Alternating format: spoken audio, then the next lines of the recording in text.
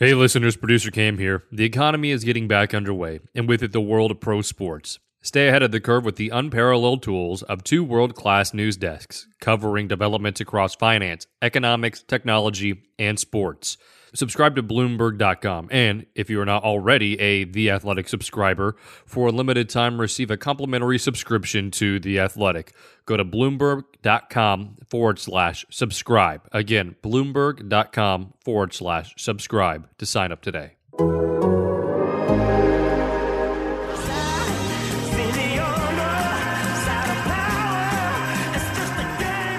755 is real with David O'Brien and Eric O'Flaherty. Welcome back to 755 is real. I'm David O'Brien, Braves writer for The Athletic.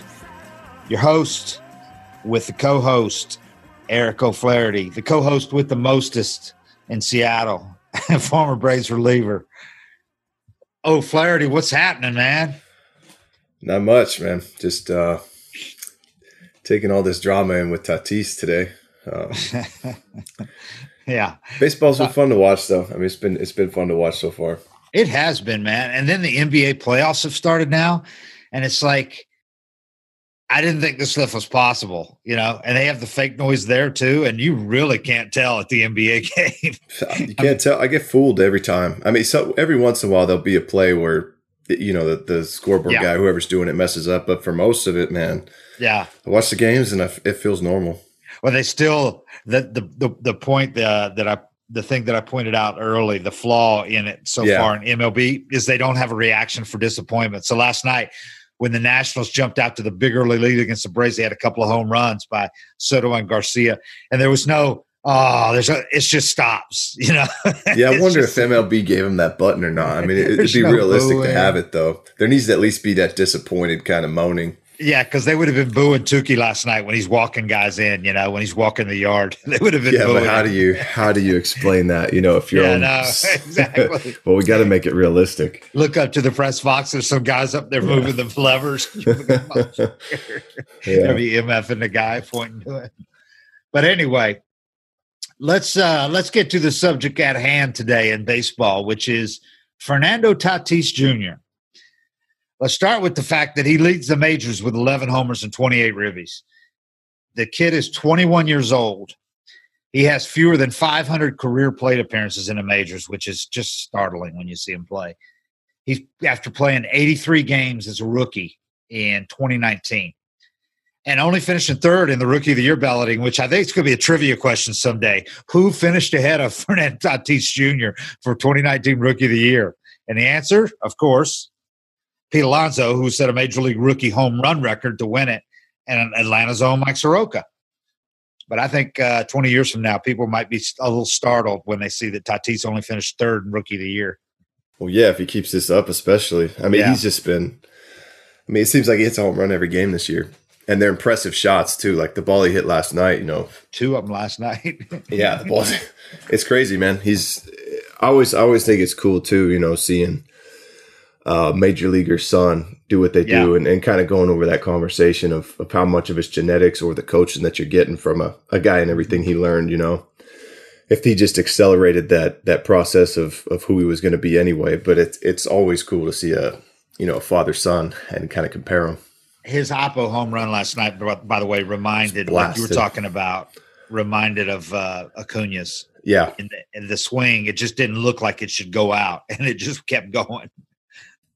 The way he moves, man. I mean, I've seen some side shots of his swing. You know, he's not a big guy either. He looks like he's under 200 pounds. You know, he's not big and bulky. Too. Yep. Yeah. He sequences his swing so well. Same with Soto. That ball Soto hit last night. Oh, man. That ball was crushing rushed. Yeah. And he crushes balls to opposite field. And he doesn't hit fence scrapers. No, he doesn't. He hits shots. So, of course, the controversy around Tatis, the swirling debate today in MLB circles, is a result of him breaking one of baseball's unwritten rules, which are at least as controversial themselves now and debatable at this point as what Tatis actually did. In other words, there's a lot of people that have, for the last few years are really perturbed at the unwritten rules and think they should go the way of the dinosaur. But He swung at a 3-0 pitch and hit a grand slam with the Padres up by 7 runs. Yeah. In the 8th inning against Texas last night. That pissed off the managers and plenty of veteran players on both teams. The Padres manager, Jace Tingler, was upset because he gave Tatis a take sign, which he said was because the Padres were up 7 runs at the time. In other words, Tatis said he missed the sign. But Tingler, to me, was being aware of this particular unwritten rule about not swinging, 3-0 with a 10-3 lead, because I think he was trying to protect the kid, didn't want to get him thrown at. But the rule itself, I think, is BS in this day and age, where teams can routinely score 5-6 runs in an inning. Yeah, well, that side of it's kind of tough. A lot of teams do come back from that stuff, but I've seen a lot of people bring that up, that it happens, but it's pretty rare. It's a tough subject for me because I have a totally different perspective from my couch now than I did when I was playing. Right. When you look at stuff like that, is it good for the game? Is that swing itself and the home run good for the game? And I think the answer is yes. The more those type of swings you can see a guy put on it, the entertainment aspect of it, the game's just kind of divided on all that. As a pitcher, that wasn't one that ever really bothered me, but it's kind of, these rules have been in place for so long because baseball is just a hard game. And I think a long time ago, everybody just kind of agreed, let's just not be assholes to each other. Let's just kind of keep it cool. And there was just kind of some guidelines set. Now, they're not official rules, but most guys follow them. But the game itself's changed a ton, and it's a debate of what's good for baseball versus how it's always done. And I keep getting myself caught in the middle on it. But yeah, I mean, if your manager gives you the take sign, he's trying to look out for you, and he swings anyway. It's one of those moments that he'll just learn from. And I saw, you see a video of him apologizing today for hitting a grand slam. That itself's not good for the game, entertainment wise. But it's hard because the game's just changing so much that a lot of that stuff's going by the wayside. And you see all the pitchers, or like take example, Soto pimping that home run last night and Will Smith yelling at him. Mm-hmm. Pitchers, the answer is, because you can't really throw at guys anymore, the answer for me has been pitchers need to start doing a lot of that shit themselves. Mm-hmm. And just, if you get a lot more opportunities, like if Jacob deGrom wants to go out and moonwalk after every strikeout, what can you do about it? And that kind of gives the hitters a taste of their own medicine, when they do that. And everybody talks about the raw emotion, and I guess like I'm the man right now is kind of a raw emotion too, and it oozes out of guys. But I don't know, man. I keep getting kind of just caught in between on how I feel about it all, but it doesn't bother me nearly as much not being on the field. I can see where a former player like yourself would, and you came in that era when it's kind of transitional now, in the immediate aftermath, at least of your time, it is. I can see where you get caught in the middle, because as a guy who's covered the sport for a quarter of a century now, I get caught in the middle, you know? And I can look at myself as completely old school in most regards. Yep. And I'm the same way as you, though. I understand. I don't want to see guys. I went from never wanting to see guys pimp it, or if they did, to expect to get one in the ear like they did for decades and decades, to I actually find it entertaining, when to see it. And maybe that's just because sports has changed so much, and other sports are so entertaining, like basketball, and seeing guys celebrate dunks and everything. And you start to think, well, why can't baseball have some of that too? And when guys start doing it, you go, that's actually entertaining. I got to admit, that's entertaining. Well, yeah, it is. And if you think about that Iverson play in the playoffs, I think it was like 2001. He crossed over Tyronn Lue, shot a jumper over him, and then stepped over him. Yeah. You still see kids doing that today. Iconic moment. Yeah. Yeah. And, that's where I get torn, because I'm looking at it from the perspective of what's good for the game to grow right now. And you're struggling to get youth involved. A lot of that stuff that was tamed and kind of toned down over the years, that's what kids remember. I remember Griffey was my favorite player growing up because he walked on the homers, so that's where I get torn in between, is what's best for the growth of the game versus doing the things the way that's kind of respectful to your opponent. Yeah, I mean, it has to evolve like everything does, but because we went from Griffey wearing his hair backwards, and that was like, his hat, Obama. It's like Obama wearing a tan suit. Was like, oh my God, he's wearing a tan suit, and now it's only been a few years, and it seems ridiculous that it was an uproar. Well, Griffey wearing a cap backwards. Who cares now? Nobody would care if you wore your cap backwards now in batting practice,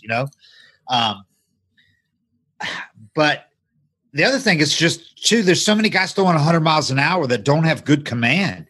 So you can't expect a guy to send a message by hitting a guy, in the hip or in the thigh. I mean, you can't be throwing at guys when you don't know where it's going.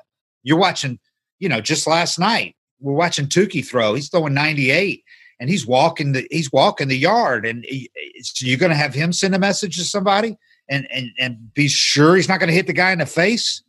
I mean, I think that's probably that's the scariest thing about it all, is how the velocity guys are throwing with now.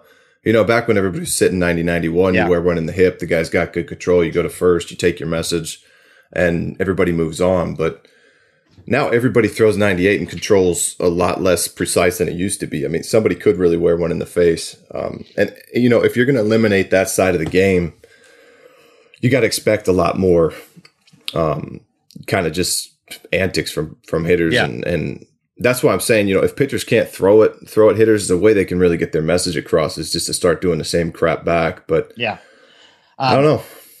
And I understand, to me, the one rule that he didn't, the one, not sin, but the one thing he did wrong, Tatis, was he said he missed the sign. Okay, if you miss the sign, that's bad. But if he did see the sign and he swung anyway, you can't do that. You got to listen. Your manager's to manage. You're there to play. The manager's to manage. If the manager gives you a take sign and you see it, you got to take. That's I don't. If he didn't get a take sign and he swung on 3-0, I don't have a problem with it.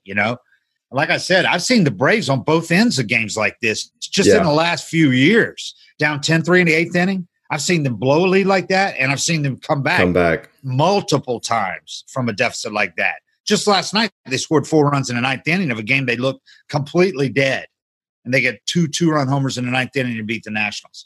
So a 10-3 lead in the eighth is not at all insurmountable. So I don't have a problem with that. How they could solve that? I saw Ron Darling made a comment on MLB Network, and I agree. If you bring, with all the ties that could happen this year in division standings, if you brought scoring margin into the tiebreaker scenario, that would erase any controversy about pouring it on. If you brought in, you know what I'm talking about? Yeah, that's true. Yeah, I mean that could work. I don't know, man. I mean, it was just kind of a gentleman's agreement. There was a lot of gentleman's agreements in the game that, whatever. If they're out the window, then they're out the window. I think everybody just needs to get on the same page. Right. Exactly. That's the problem, is if everybody's not on the same page, if some still follow the unwritten rules, then it doesn't work for you to say, screw it, I'm not following them, because then you might. So Tingler said afterward, his message to Tatis was pretty simple. He said, just to make sure we get the signs 3-0 in that game, just to make sure. He said, and he's young, a free spirit, and focused, and all those things. And that's the last thing we'll ever take away. It's a learning opportunity, and that's it, and he'll grow from it. He sounds a lot like Snitker in that regard. He doesn't want to – Snitker never wants to take the freedom and expression that Acuna has. He just tried to teach him a couple of simple lessons last year, like make sure that ball, if you got to run out that ball that ends up hitting the wall. Just hustle, because it might not go out. Just little things like that. You're not trying to harness a guy and make him a robot and take away his freedom of expression. That's not what the Braves were trying to do with the veterans, or Snitker were trying to do with Acuna. They just wanted him to make sure, don't cost your team a run by not running on a ball that ends up hitting the wall. Even if, they're using a different ball and you thought it was going out, the little things like that. And I thought Tingler, that's the message he was sending to Tatis. Yeah. And I don't know. I mean, it's funny because anybody losing at anything in life doesn't like to have it rubbed in. It's right. But for whatever reason, they're watching Tough TV. Shit. They love when an athlete, gets shit on. But for me, it's something that it's been. I learned all those rules when I got to the big leagues, or coming up through the minors. But you learn them when you mess them up, and it's a shame that this stuff, it plays out through the media so much now that the guys apologizing on TV when normally it would have been handled in house, and he might have got thrown at the next day, and it would have just been the team saying we saw it. But like we're talking about, you can't have Tatis gets hit in the face. That's bad for the game. But yeah, that stuff's just been it's something that's been a part of the game for a really long time, but it's been going by the wayside for years now. And that's part of the game just going younger too. Yeah. I mean, imagine like a Joe Canigliaro back with the Red Sox. His career was ruined when he got hit by the face. Phenom as a rookie. Imagine if that happened with one of these guys today. How about if a guy had already signed a $100 million contract, But what if a Tatis or an Acuna or a Soto got hit in the face? Because it happened to Canigliaro. Or Posey when he got trucked at the plate. The game just kind of got rid of that. But if a guy got hit in the face like that, I mean, in this day and age, that would be shown so many times, and it would be so. Is it wrong to throw at a guy for dominating you? I think absolutely it is. But as long as it's done, you better be aware it's being done, and it might happen to you. As Chipper Jones came on this podcast last year when Acuna was involved in some of this stuff, and he loves Acuna. But he said, Acuna was not – call it pimping it, call it just staring at his home run, whatever you want to call it. He was doing it. And that's what, and I have no problem with that. But as Chipper said, because he got thrown at, Acuna got thrown at. Sometimes fairly, you might say, and sometimes very unfairly by like the Marlins. The Marlins that wasn't right. That was ridiculous. But Chipper said that the game doesn't forget. He said, there's going to be some guys in the game that you're going to wear it. When you do that, you're going to wear it. It might not be that day. It might be the next day. It might be the next series when you play that team again. But so as long as there's guys, older guys, either doing that themselves, throwing, that are following the unwritten rules, or that are telling someone else, some younger guy, to do it, then you better be aware of that. So if you're going to do that, don't be surprised if you get thrown at. That's just. As long as there's anybody following these rules, you got to be aware of that. And I think that's just where the game's at, is everybody's trying to figure out if we're still doing this or not. And that's the hard part, you get 3-0 bases loaded, and that's been a take for 20 years in that situation. And Nicasio's been in the game a long time. You think you got a free strike, all of a sudden you got a 7 ERA. Mm-hmm. And I think that's just kind of where the game needs to kind of get it settled. Are we doing this or not? Are we pimping homers? Are we being assholes? Are we playing a certain way where we're not rubbing it in our opponent's face and we're showing some grace and showing some mercy? I don't think it matters either way. I just think everybody's got to get on the same page. Yeah, and there was, and then on the other side, Rangers manager Chris Woodward said, I think there's a lot of unwritten rules that are constantly being challenged in today's game. Yep. Yeah, I didn't like it personally. You're up by 7 in the 8th inning. It's typically not a good time to swing 3-0. It's kind of the way we were all raised in the game. But like I said, the norms are being challenged on a daily basis. So just because I don't like it doesn't mean it's not right. I don't think we liked it as a group.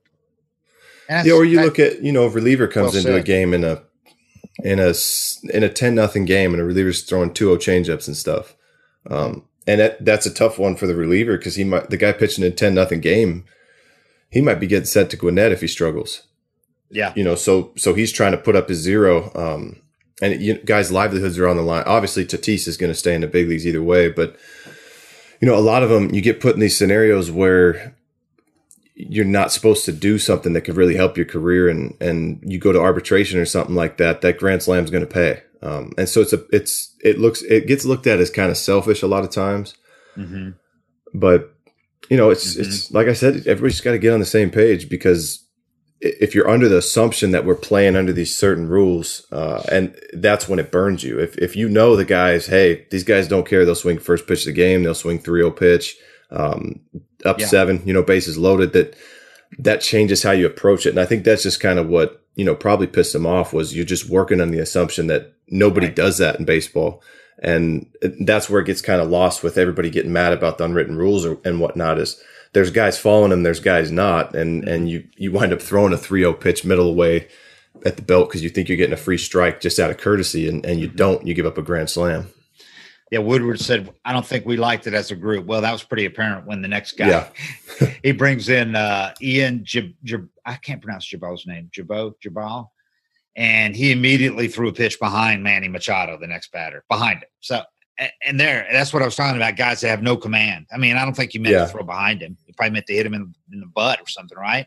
Well, you get ejected. You get ejected now if you hit guys on purpose and stuff like that. So guys don't even get to practice it. And then you get in a situation where everybody's yelling at each other. Yeah. And this guy's like, all right, I got to do it. He hasn't thrown at anybody even coming up through the minors, where you kind of learn that. You learn how to hit guys in the belt and how to control it and make sure you square them up.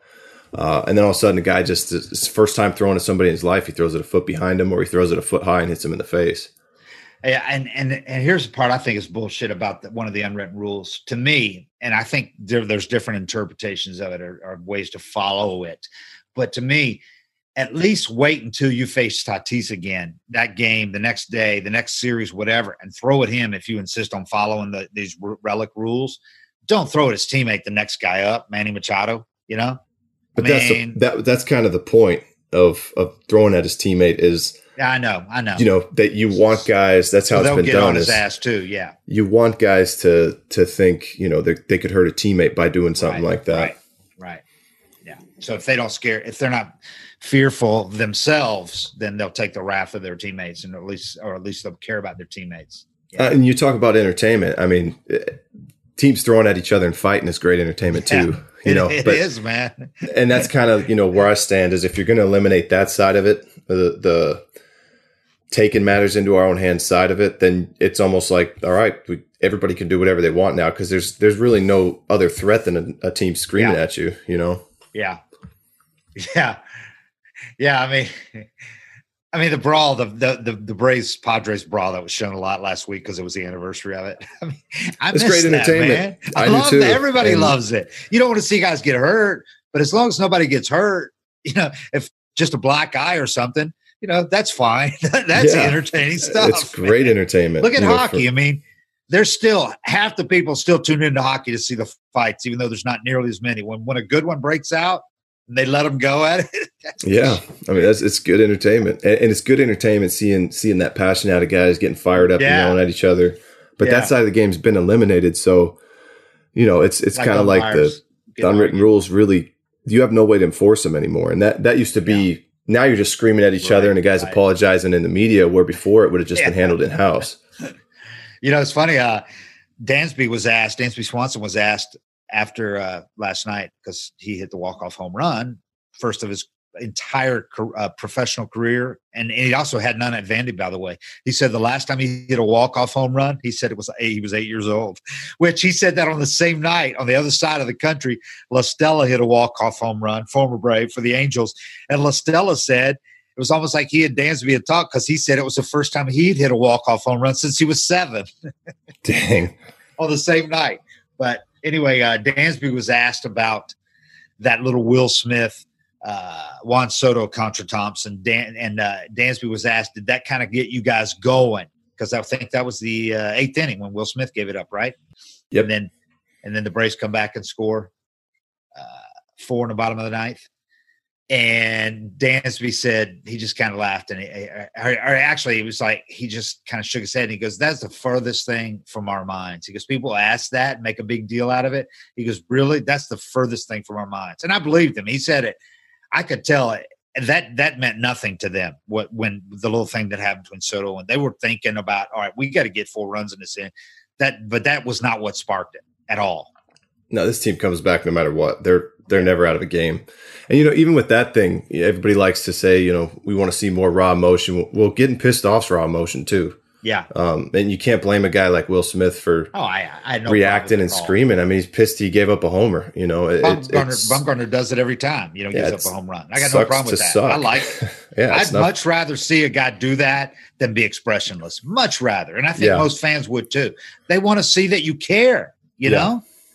They want to see that you care, and you don't want it to be shown up by people. It's just human emotion. People can relate to that stuff, man, because they feel it every day in their lives. Yeah, so I got no problem with that at all. Somebody gets cut off in traffic, they scream at you scream at the car in front of you. I mean, it's just, if you want to see raw emotion, you got to accept that one too. So the unwritten rules, it's the way the game's been played for decades and decades, and 100 years, or more. And people who don't understand that it isn't going to change overnight, they kind of need to take a step back and go, because everything right now, everybody wants immediate reaction, immediate results. But just because you want it, and just because you've decided, or a generation has decided that these unwritten rules are a thing of the past, doesn't mean they're going to change overnight. It's going to be a slow evolution of the younger players coming in and taking over the game and being the leaders of their teams. And then those players moving into coaching positions and managing positions. That's what it's going to take for any rules change, any unwritten rules are not followed. In 20 years, none of this will even be there anymore. I don't know. I mean, it's crazy. You used to go to a nice steakhouse or something. The guy next to you at the table's wearing flip flops. The world's just changing all the time. Yeah, or airplanes. People used to wear suits, and now you got the guy in he hadn't even showered. He rolled right out of bed. He's still in his sweatpants. Flip flops. You could spend all your time getting pissed off and worked up about it, but the world's just always changing, and that's why I watch the game now, just from an entertainment standpoint, and it's not hard for me to accept, but I'm also not, I might have been pissed if I was on the mound and gave up that homer, but I'm in a totally different position now. Meanwhile, Tatis isn't going to be slowed by any unwritten rules like Acuna isn't. Well, unless some idiot throws at his head and breaks his jaw or at his hands and breaks his wrist. But hey. No, I mean, he'll probably take that pitch next time. You can't live in that fear. Yeah, he will. And that's not going to make him a lesser player either, No. But that's that little rule. Just if your manager gives you takes, unfollow it. That's all. I guess just, the way I looked at it was it's kind of cool in my mind that those unwritten rules have I like calling them gentlemen's rules, because it just sounds a little better. But those rules lasted, that agreement, kind of just a silent agreement between two parties just to treat each other with a certain level of respect. And it was all pretty much agreed on. I think it's cool that all stayed around as long as it did, but because it didn't happen in other sports. No, it didn't. And it's not hurting other sports either. But, I always thought it was pretty cool that there was just kind of this agreement of showing a little mercy and doing things a certain way that you didn't really rub it in your opponent's face. But once you got guys bat flipping and doing all that other stuff, I mean, it's kind of just all out the window now. And I think a lot of it has to do with it's not a contact sport like football, for one, but the fact that you play every day and you play these teams so many times a year, unlike football where you play them one time and you play once a week and everything's like blood sport. Baseball was just different. It's a different sport. You play every day. You don't practice every day. You play. So there have to be some rules to keep it civil, to keep it manageable. Every day can't be fisticuffs, right. Right. To get through a 162 game season, every day can't be so emotional. Right. And, the answer, if you don't like something the opponent did, obviously throw a better pitch or whatever. But yeah, I think if batters are in fear that the pitcher's going to start doing all this, give them a taste of their own medicine. And for whatever reason, pitchers have been, except for maybe Bauer or a couple other guys, Stroman, most pitchers are pretty tame. But it's a frustrating game. And it's frustrating enough just to suck at it. And then you look at your opponent and he's dancing around. It makes sense why guys get pretty emotional out there. How did you learn about the unwritten rules? Was there anybody that took you aside? Did you sit around one day at a hot tub with beers and somebody's explaining them to you? Or was it one of those things that you just absorbed them slowly over time? No, just like Tatis last night. Now he knows that. He never knew that before. Right. He didn't. He didn't know it was kind of a Bush move to do it. But you do it. Somebody pulls you aside, just like you saw Hosmer do, and tell him like, hey, we really don't swing there usually. That's not the move. And then you don't do it. And that's how I learned pretty much everything I learned. Like I'm saying, I would come into a game when I was a rookie and I'd throw a 2-0 slider because I didn't want to give up a homer on a 2-0 fastball. Mm-hmm. And then you have a veteran or a catcher say, hey, we're up 10 today and you're just spinning slop up there to try to not give up your own runs and whatnot. And like I said, me personally as a rookie, I was just thinking, well, I don't want to give up a homer. I want to stay in this league. I'm trying to put up numbers that keep me in this league. So, some of it doesn't make sense to you at first, but once you realize, hey, we're all on the same page and this is how we do it up here, you say, oh, okay, cool. And that's all last night really had to be. But that's the hard part is that it's all played out in the media now. And he's actually apologizing on TV, which I don't think you just say, we'll handle it in house. And It gets played out on the field, but if you can't police it on the field, then it's got to go through the media. Yeah, and the thing is, he's the son of a longtime player, but I guess that's not something that, when dad's playing off in the major leagues and you're playing in travel ball or high school ball, you're not going to have that conversation unless it actually was an incident, where it happened to his dad or where it happened to him. And you don't have unwritten rules in high school ball. So, I could see where it's not really something his dad might have talked to him about at this point, even if he grew up in a game like he did. Yeah, I thought about that too when I saw it, but he's probably just, his dad might have said it to him. He's a young guy. He saw a fastball he liked and he crushed it. I think it was really that simple for him.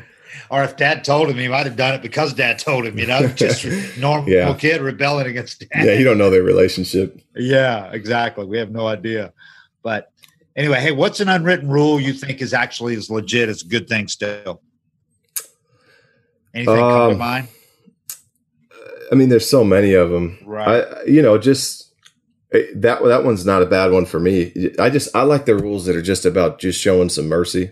Just not rubbing it in your opponent's face, because I know that pain of everything you put into the game to get to that level, all the hard work you put to get there. And I know how bad it hurts when you struggle, and it sucks even more when you got somebody just dancing around and rubbing it in your face. Like I had that thing. I had a thing with Jose Bautista, 2017. It was like we were up 5 or something like that. And he hit a home run off me and bat flipped it like he just won the World Series. And then he stared me down. And it was kind of, for me, it was the stare down that bothered me because I didn't know we were beefing. I didn't know this was personal. And I wish I would have, because sometimes that locks you in. I remember your comment after that. Yeah, and I wasn't as mad about really any of it. I just kind of said some stuff because that's how I was supposed to feel about it, But the only thing that really bothered me was the stare down, because I don't know this guy. I'm just a reliever with a 7 ERA trying to just stay in the league, and he wasn't doing too well at the time either. I think he's like hitting 200, and he was just he'd gotten his ass kicked. Yeah. Just before that. Well, and that was by Rougned Odor. Yeah, it's like, man, once you get clipped by a second baseman, you don't get to stare people down and act tough anymore. That was kind of my basis, but those things happen, and you just, it hurts, man. It hurts to struggle. It hurts to have somebody rub it in, and I think it's cool that the game had agreed for so long not to rub it in your opponent's face, but. Joey Bats, it was funny because that was his whole image that he had, the stare downs, the bat flips. It's like, dude, you can't do that anymore. Nope. Rougned Odor, everybody saw it play out, just destroyed you. That act's got to go by the wayside after you get clipped by a second baseman. So you got to change your whole MO, man. Yeah. And normally, I'd never would say stuff like that, but I myself was kind of emotional. I was caught up in my struggles at the time, and I was just like, well, this guy acting tough. You were waiting for us to ask. Yeah, I was. That's the only time I really ever waited to talk to you guys. Yeah, that was great. We were like, wow, that was a great quote from O'Flaherty. And then we ended up having Joey Bats here. Yeah, which I've heard he's a good guy. But, he is a good guy, yeah. But the way he was acting on the field was rubbing a lot of people the wrong way. They rubbed Rougned Odor wrong. Oof. Yeah, he wasn't having it. And oh yeah. Anyway, right. So what's a dumb one in your view? Any come to mind? Or Not one really. that you've come around on, evolved on? You mentioned some of those basically. I mean, the good one. A good one for me would have been the one with Acuna last year, right? Where it actually hurt his team. And when you get into ones that actually hurt your team, I'm usually on board with that. And I think you saw it. His team really didn't back him up when the Cardinals threw at him, and it wasn't because they don't love him, but it was more like, this is the best way to learn that lesson, is that the other team might throw at you or something for doing that and then not getting to second base. But when the Marlins threw at him for being good, I've never seen Snit so outraged. And the whole team came to his defense. Everybody did. Yeah. Crying. Guys were crying in the clubhouse afterwards. Freddie was crying. Yeah. Yeah. And he could have broke his wrist, he almost did get hit there. That's the type of thing that you want to protect your teammates over. And Freddie had his wrist broken by getting hit in the wrist, so I think he hurt him more. But yeah, they all came to his defense that day. Yeah, that was Chipper after that Cardinal series. That's when Chipper made that comment, by the way. That, yeah, you're gonna wear it once in a while if you do that. But well, Chipper did it. Chipper did it against the Phillies. One of the only times he walked halfway to first base and I was involved in that one too. I gave up a homer to Carlos Ruiz. He got me, and I think it put him up by 3 or 4. You know, it's a big swing in the game, but he kind of walked or did some kind of pimp job, and Chipper didn't like it. And Chipper said, if we get them back, I'm going to let him know. And that night he hit a walk-off. or it might not have been a walk-off. It might have been a big homer, bottom 8 or something like that. But he did. Was that Papelbon? I think it was off Papelbon. Yeah. Lefty hit a homer to right center, and he let him know. And he never did that kind of stuff. So right. That's more where I'm at with everything. Is it should just be, at this point, it's just eye for an eye. Yeah. If the Rangers ever get a shot to, run up the score on the Padres, you can't be mad at this point. If they do that. But even in basketball, if you got a guy, like, I guess the play in basketball that'll happen is, at the end of the game, they're trying to run out the clock and you go steal the ball and dunk it. Is that really necessary? Kansas had that done to him last year. I pissed him off. Yeah, I watched my guys till the end, and that happened against them. Yeah, that's bad. That's bad.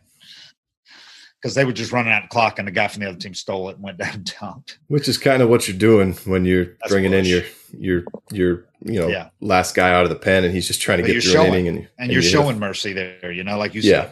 Yeah. Braves turn to – changing the subject here. Braves turn to Josh Tomlin to start tonight, Tuesday night, because Brian Snitker is tired of watching young guys walk 4, 5, 6 batters in 3 innings and tax the bullpen.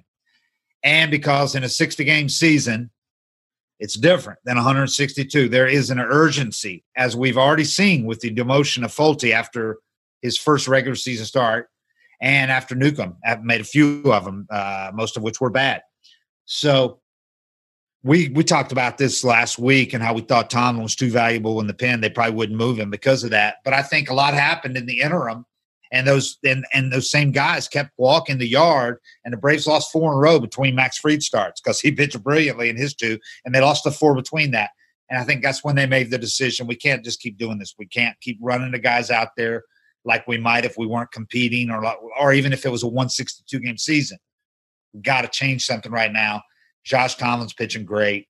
Plus, they're getting Chris Martin back in the pen, and they got Will Smith back last week, and I think they thought we can absorb this in the pen now. We couldn't have before. Yeah, so I think that's how it evolved.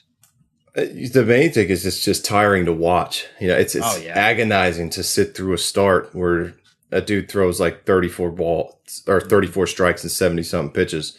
I think that the team's just getting desperate at this point, and they're trying different stuff and trying to fill these holes, but.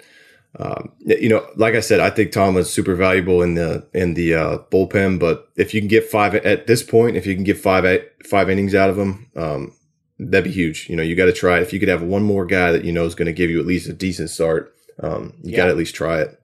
And you got that out of the newcomer Robbie Erlin, former Padres starter who was in Pittsburgh's bullpen last year. He came in and gave them exactly what they wanted. And people were like, why are they starting Robbie Erlin? Why don't they bring up, Ian Anderson? And he went in against the Marlins and gave up 1 hit, no walks in 4 innings, 4 scoreless innings. And it was only his second start since 2018. So they're hoping for the same type thing from Tomlin. And I won't be surprised if he gives it to him. But that can really give you a shot in the arm. And now they've won 3 in a row. They had lost 4 in a row. They get a great start from Fried, followed by Erlin. Then last night they overcome a bad start from Tukey with just doing the things they've been doing, great bullpen, and then that offense that just comes up with big hits at the end of games again and again. Well, and that's the thing too, is you don't need Tomlin to go throw 7 shutout. You just need him to keep the team in the game. And there's been a lot of games that they've wound up scoring 6 or 7 runs and losing by 2.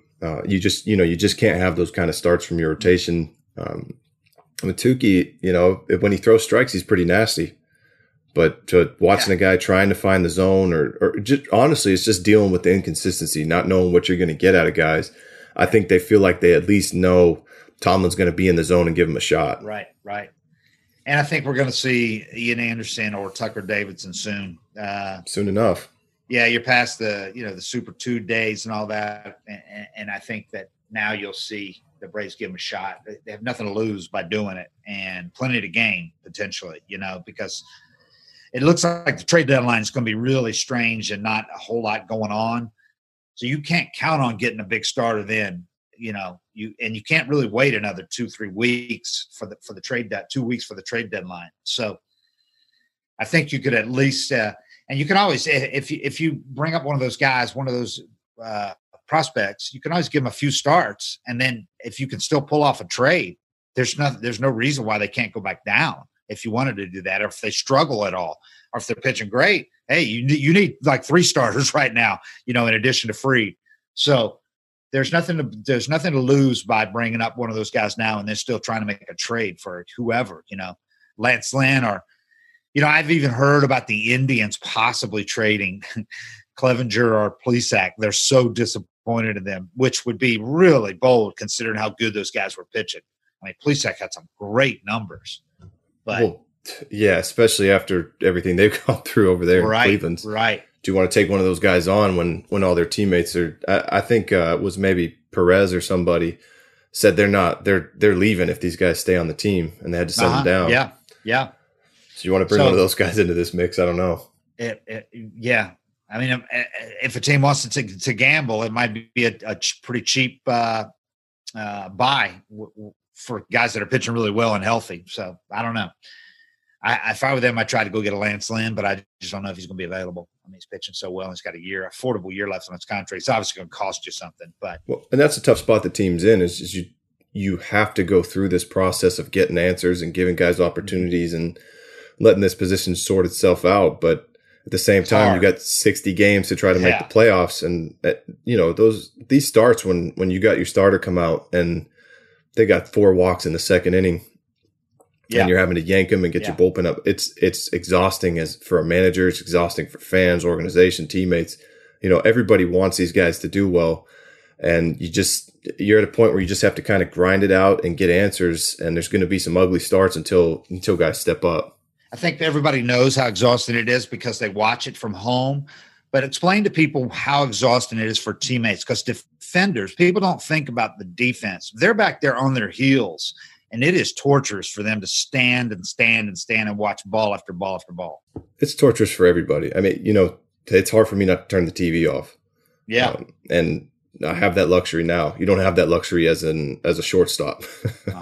You're just sitting there waiting for the ball to get over the plate, waiting for action. And that's one of the bigger, plus sides of throwing strikes and why everyone talks about throwing strikes, because it keeps your defense in the game, pitching to contact. You get plays made behind you. And you like Erlin just came out through strikes and had a great start. And obviously you don't just throw the ball down the middle. You got to throw quality pitches, but it's a really good way to it puts your lineup in a lull too. If they stand out there for a 27 pitch inning, standing on their heels, and then they got to go try to get loose and hit 97. Yeah. There's just so many benefits of keeping the game flowing and throwing strikes. Man, defenders don't love anything more than they love guys who work quick and throw strikes. Yeah, everybody loves that. They just praise them till the end of the earth. But that's another side of the game, going young and the strike zone's smaller, so you got to have way more guys throwing hard. Yeah. It's just the way the game's going. That's kind of the tug of war of what's good for baseball, with the approach being everybody can hit a home run now because the balls. I still think the balls are juiced this year. They're flying like crazy. I think so for sure. Yeah. But then you got guys throwing 98, and you got guys selling out for homers because if they run into it, they run into it. But it's hard to hit 98, and the balls. There's no control. The ball's all over the place. Entertainment wise, I don't know if it's good for the game or not. But that's just one of the downsides of it all. Papelbon. Speaking of Papelbon, we were talking about just now guys that work quickly. God, Papelbon, when he came in the game, and I'd be on deadline writing for the newspaper. God, I hated when Papelbon came in the game. Every pitch was drama. He was like, look at me, every pitch. He'd step off the mound, go through the whole routine, rub the ball up, look and do that stare over the top, under his hat brim, over his glove. It was just, that guy was, I hated watching that guy pitch, especially when he wasn't that great anymore, but he still acted like he was. Yeah. God, he was tiresome. Yeah, I mean, it's it's tough as a pitcher because there's like that Baez guy for the Dodgers that works slower than anybody in history. Or I played with Miguel Batista. He used to take his time. Yeah. But at the same time, you got to do what works for you. And some guys get sped up and they suck. But especially, I think it's especially out of starters, just not throwing strikes. If a guy's working kind of slow, but he's getting the ball over the plate and there's action, it's tolerable. Right. But when you're just walking, 4, 5, 6 guys, and every count's deep too. Ball 1, strike 1, ball 2, ball 3, strike, foul ball. It's tough to watch. I think it's so much worse for the team, for a starter, because at least when a closer's doing it, the game is close, so they're wired in anyway. Yeah. You can deal with Papelbon. It's just tough for me to watch. I'm just being selfish. But as players, As players, if it's a close game and it's your closer and he gets the job done, you'll wait as long as you have to. But if it's second inning, you've already given up 5 and you're still just kind of dilly-dallying. I mean, your teammates will check out on you. And it's hot, especially right now. There's nobody in the stands. You can't even look up there and be like distracted. That's why there's not big crowds at the rookie ball games. It's just ball 1, ball 2, strike, ball 3, and every hitter's like that. And there's a lot of strikeouts and slow. It's just not good baseball. It's not fun to watch. So the Braves have a 3-game winning streak now, despite playing without Ronald Acuna and Ozzie Albies. Both of them out with wrist injuries, neither of whom is expected back before the end of the week. They've both been slow to heal. Especially Acuna. They initially didn't even put him on the IL. They thought he was going to be back, in a couple of days when he got hurt during that road trip. It turns out it was worse. He came in sore, and he's still sore. He was still sore yesterday, and so he's eligible to come off Friday, but that's not going to happen, barring some dramatic turn. And Albies has only started. He's hitting coach pitch from one side. Switch hitters hitting coach pitch from one side and only off the tee from the other. So he's still obviously got several days away, I would think. So, I mean, for them to have a 3-game winning streak without those guys, and one of the games against, 2 of the games against the Marlins, who were in first place before the Braves beat them twice, and the Nationals, who are defending World Series champs, even if they're not playing great right now. They're hanging in there, man. Braves are in first place now. So they just have winners, they just got competitors. Yeah. I think that's something that it's so hard because there's no stat for it, but it's so hard to really gauge teams knowing how to win. But this team just knows how to win. They work together, they come back, they stay in games. And, a lot of teams would fall apart right now after losing Soroka, Acuna, Ozzie, not being able to figure out your starting pitching. But this team just has something to it. They just have great chemistry and find a way to get back in or stay in or win every game. You're playing without Acuna and Ozzie, and Freddie is not being Freddie yet. He's having some hits, but he's not done. He's not gone on a tear like Freddie's capable of doing. How big has Nick Markakis being back with his team been? I mean, it's been huge. Look at him last night. Been on base 3 times, starts that 9th inning rally, was hit by a pitch, has 2 hits before that. He's getting big hits too, Yeah. Walk-off homer, he hit that big double the other day, even blooping in the single that got to run in. Drove in 3 of the 4 runs in that game you're talking about. And those are the type of things that, you just can't put value on having a guy like that, because if he pops up in one of those at-bats, his numbers don't change much. But how big a difference did those hits make for the game? Yeah. 2 out hits, 2 strike hits. He had 3 of the 4 RBIs in a game we were talking about 2 days ago, and then he drives in the first run last night. So he had driven in 4 out of 5 runs in one stretch. So, yeah, he's been huge. And Adam Duvall has been terrific. Yep. So some people didn't want him to tender him, and this guy, where would they be without him right now? Him, I mean, Ozuna's been a big pickup. He's got some big hits, but that's what good teams do. When you lose these guys you've lost, good teams have guys that are just they're of that mindset that, well, I got to step up, and they've had so many guys step up that's why they're still in all these games and they're still doing pretty well. Last thing, did you notice that Juan Soto, who's been terrific, by the way, Jesus, since he came off the list, his swing is incredible. 7th homer last night in 11 games since he came off the COVID list, but. He's 21 years old. He wasn't even the youngest Nationals player to hit a home run last night. Luis Garcia, 3 months past his 20th birthday, He is the first player born this century to hit a home run in the majors. He was born May 16th, 2000. How old does that make you feel?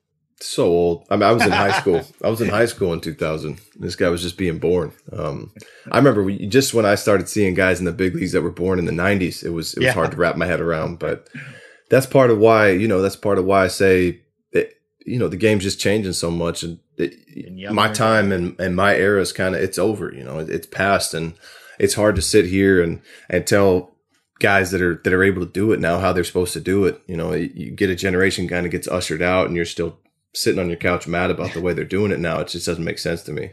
Right. Good. Well said. He's also the youngest to homer within his first 3 games in the majors since Juan Soto. And he's the 3rd youngest in franchise history to homer behind Soto and Bryce Harper. So there you go. A little Nats history there. But yeah, this kid, he wears braces, by the way. It's that one hurts. You give up a homer to do with braces. That's a tough spot to be in. Oh my God. Yeah. He drove the first pitch he saw over the right center wall, 2-run homer. First of his career, obviously. 20 years, 93 days. I think about that all the time too, man. Like if you're asking guys to do things and act in a certain way. And then you look back at, when I was 20 years old, how I was behaving, I wasn't ready for any of these type of rules. I was just trying to survive in the game, and the dumb decisions you were making and all these things. The pressure that puts on these young players is kind of crazy. But yeah. Or even, the stuff Acuna did last year, you got to remember how young he is. 22 is a kid. 21's it's a kid. You're going to make a lot of dumb mistakes. So it's hard to be too hard on anybody in the game that's that young. Well said. All right.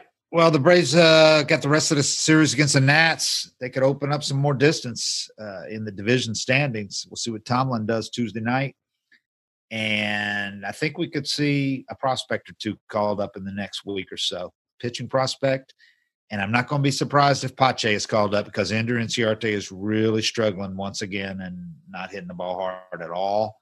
And even his defense isn't what it used to be. He's not played great defense this year. So might be time. Pache can't do any worse offensively, and he gave you better defense. So you think he's better at this point? Defensively? Yeah. No doubt in my mind. No. Ender just this year has made a couple of nice plays, but overall his defense has not been exceptional at all. So I know. He's still a young guy, but he's just not playing the same defense. I know. Yeah. I think it's carrying over. I think the frustrations are carrying over from offense, which, happens sometimes. Yeah. And, you get a little older. That first step gets a little slower. I mean, it happens. All right. Well, we'll be back and talk to you again on Friday. 7:55 is real. We are out.